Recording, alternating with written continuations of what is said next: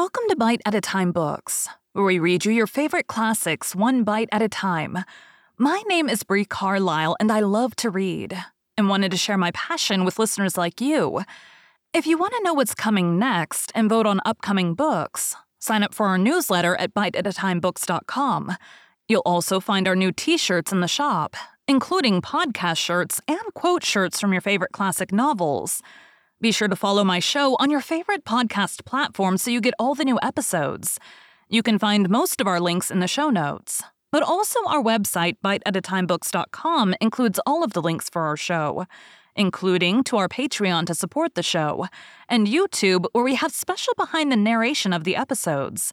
We're part of the Bite at a Time Books Productions Network.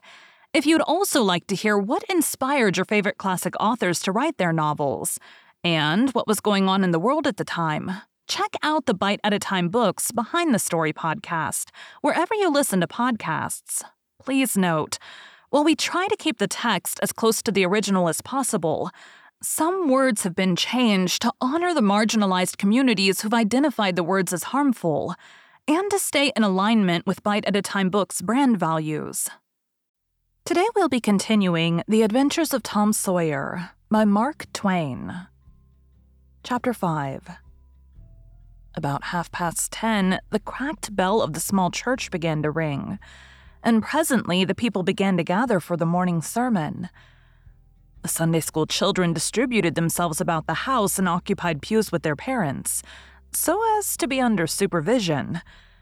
Aunt Polly came, and Tom and Sid and Mary sat with her, Tom being placed next to the aisle in order that he might be as far away from the open window and the seductive outside summer scenes as possible. The crowd filed up the aisles. The aged and needy postmaster who had seen better days, the mayor and his wife, for they had a mayor there among other unnecessaries, the justice of the peace, the widow Douglas, fair, smart, and 40, a generous, good-hearted soul and well-to-do, her hill mansion the only palace in the town, and the most hospitable and much the most lavish in the manner of festivities that St. Petersburg could boast, the bent and venerable Major and Mrs. Ward, Lawyer Riverson, the new notable from a distance, next the belle of the village, followed by a troop of lawn-clad and ribbon-decked young heartbreakers. Then all the young clerks in town in a body, for they had stood in the vestibule sucking their cane heads, a circling wall of oiled and simpering admirers till the last girl had run their gauntlet.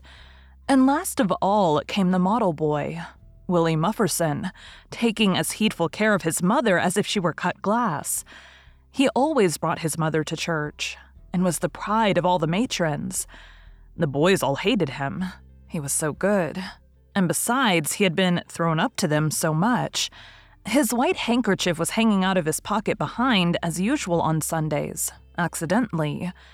Tom had no handkerchief, and he looked upon boys who had as snobs. The congregation being fully assembled now, the bell rang once more, to warn laggards and stragglers, and then a solemn hush fell upon the church, which was only broken by the tittering and whispering of the choir in the gallery.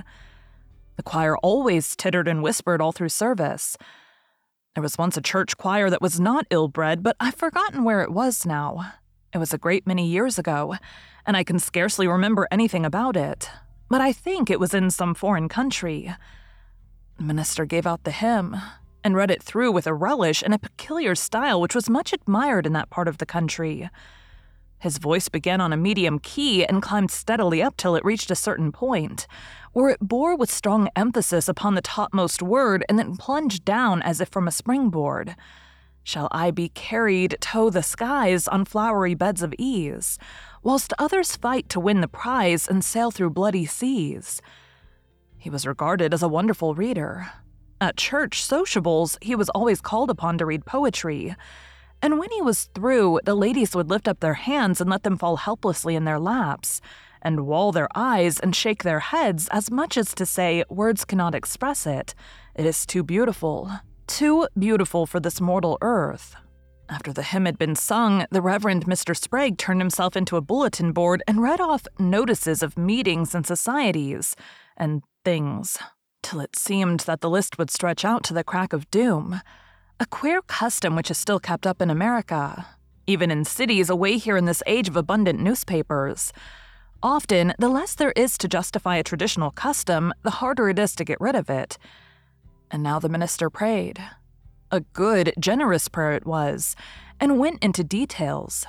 It pleaded for the church and the little children of the church, for the other churches of the village, for the village itself, for the county, for the state officers, for the United States, for the churches of the United States, for Congress, for the president, for the officers of the government, for poor sailors tossed by stormy seas, for the oppressed millions groaning under the heel of European monarchies and Oriental despotisms, for such as have the light and the good tidings and yet have not eyes to see nor ears to hear withal, for the heathen in the far islands of the sea, and closed with the supplication that the words he was about to speak might find grace and favor, and be as seed sown in fertile ground, yielding in time a grateful harvest of good. Amen. There was a rustling of dresses, and the standing congregation sat down. The boy whose history this book relates did not enjoy the prayer. He only endured it, if he even did that much. He was restive all through it. He kept tally of the details of the prayer unconsciously, for he was not listening, but he knew the ground of old and the clergyman's regular route over it. And when a little trifle of new matter was interlarded, his ear detected it, and his whole nature resented it. He considered additions unfair and scoundrelly. In the midst of the prayer, a fly had lit on the back of the pew in front of him, and tortured his spirit by calmly rubbing its hands together, embracing its head with its arms, and polishing it so vigorously that it seemed to almost part company with the body. And the slender thread of a neck was exposed to view, scraping its wings with its hind legs and smoothing them to its body as if they had been coattails, going through its whole toilet as tranquilly as if it knew it was perfectly safe, as indeed it was. For as sorely as Tom's hands itched to grab for it, they did not dare. He believed his soul would be instantly destroyed if he did such a thing while the prayer was going on. But with the closing sentence, his hand began to curve and steal forward, and the instant the amen was out, the fly was a prisoner of war. His aunt detected the act and made him let it go. The minister gave out his text and droned along monotonously through an argument that was so prosy that many a head by and by began to nod. And yet it was an argument that dealt in limitless fire and brimstone and thinned the predestined elect down to a company so small as to be hardly worth the saving. Tom counted the pages of the sermon. After church, he always knew how many pages there had been, but he seldom knew anything else about the discourse. However, this time he was really interested for a little while. The minister made a grand and moving picture of the assembling together of the world's hosts at the millennium, when the lion and the lamb should lie down together and a little child should lead them. But the pathos, the lesson, the moral of the great spectacle were lost upon the boy. He only thought of the conspicuousness of the principal character before the onlooking nations. His face lit with the thought, and he said to himself that he wished he could be that child, if it was a tame lion. Now he lapsed into suffering again, as the dry argument was resumed.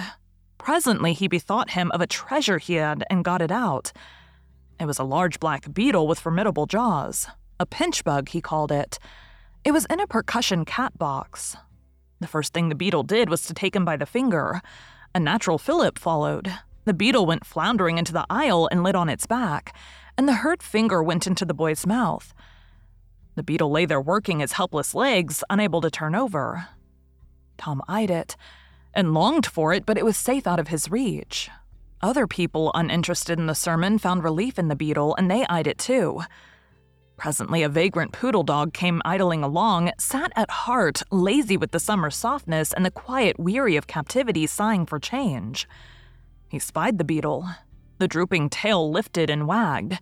He surveyed the prize, walked around it, smelt at it from a safe distance, walked around it again, grew bolder and took a closer smell, then lifted his lip and made a gingerly snatch at it, just missing it, made another and another, began to enjoy the diversion, subsided to his stomach with the beetle between his paws, and continued his experiments, grew weary at last, and then indifferent and absent-minded.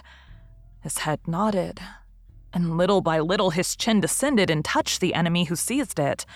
There was a sharp yelp, a flirt of the poodle's head, and the beetle fell a couple of yards away and lit on its back once more. The neighboring spectators shook with a gentle inward joy. Several faces went behind fans and handkerchiefs, and Tom was entirely happy. The dog looked foolish and probably felt so, but there was resentment in his heart too, and a craving for revenge. So he went to the beetle and began a wary attack on it again, jumping at it from every point of a circle, lighting with his forepaws within an inch of the creature, making even closer snatches at it with his teeth and jerking his head till his ears flapped again. But he grew tired once more, and after a while tried to amuse himself with a fly but found no relief. Followed an ant around with his nose close to the floor and quickly wearied of that. Yawned, sighed, forgot the beetle entirely and sat down on it. Then there was a wild yelp of agony and the poodle went sailing up the aisle. The yelps continued and so did the dog. He crossed the house in front of the altar. He flew down the other aisle. He crossed before the doors. He clambered up the home stretch.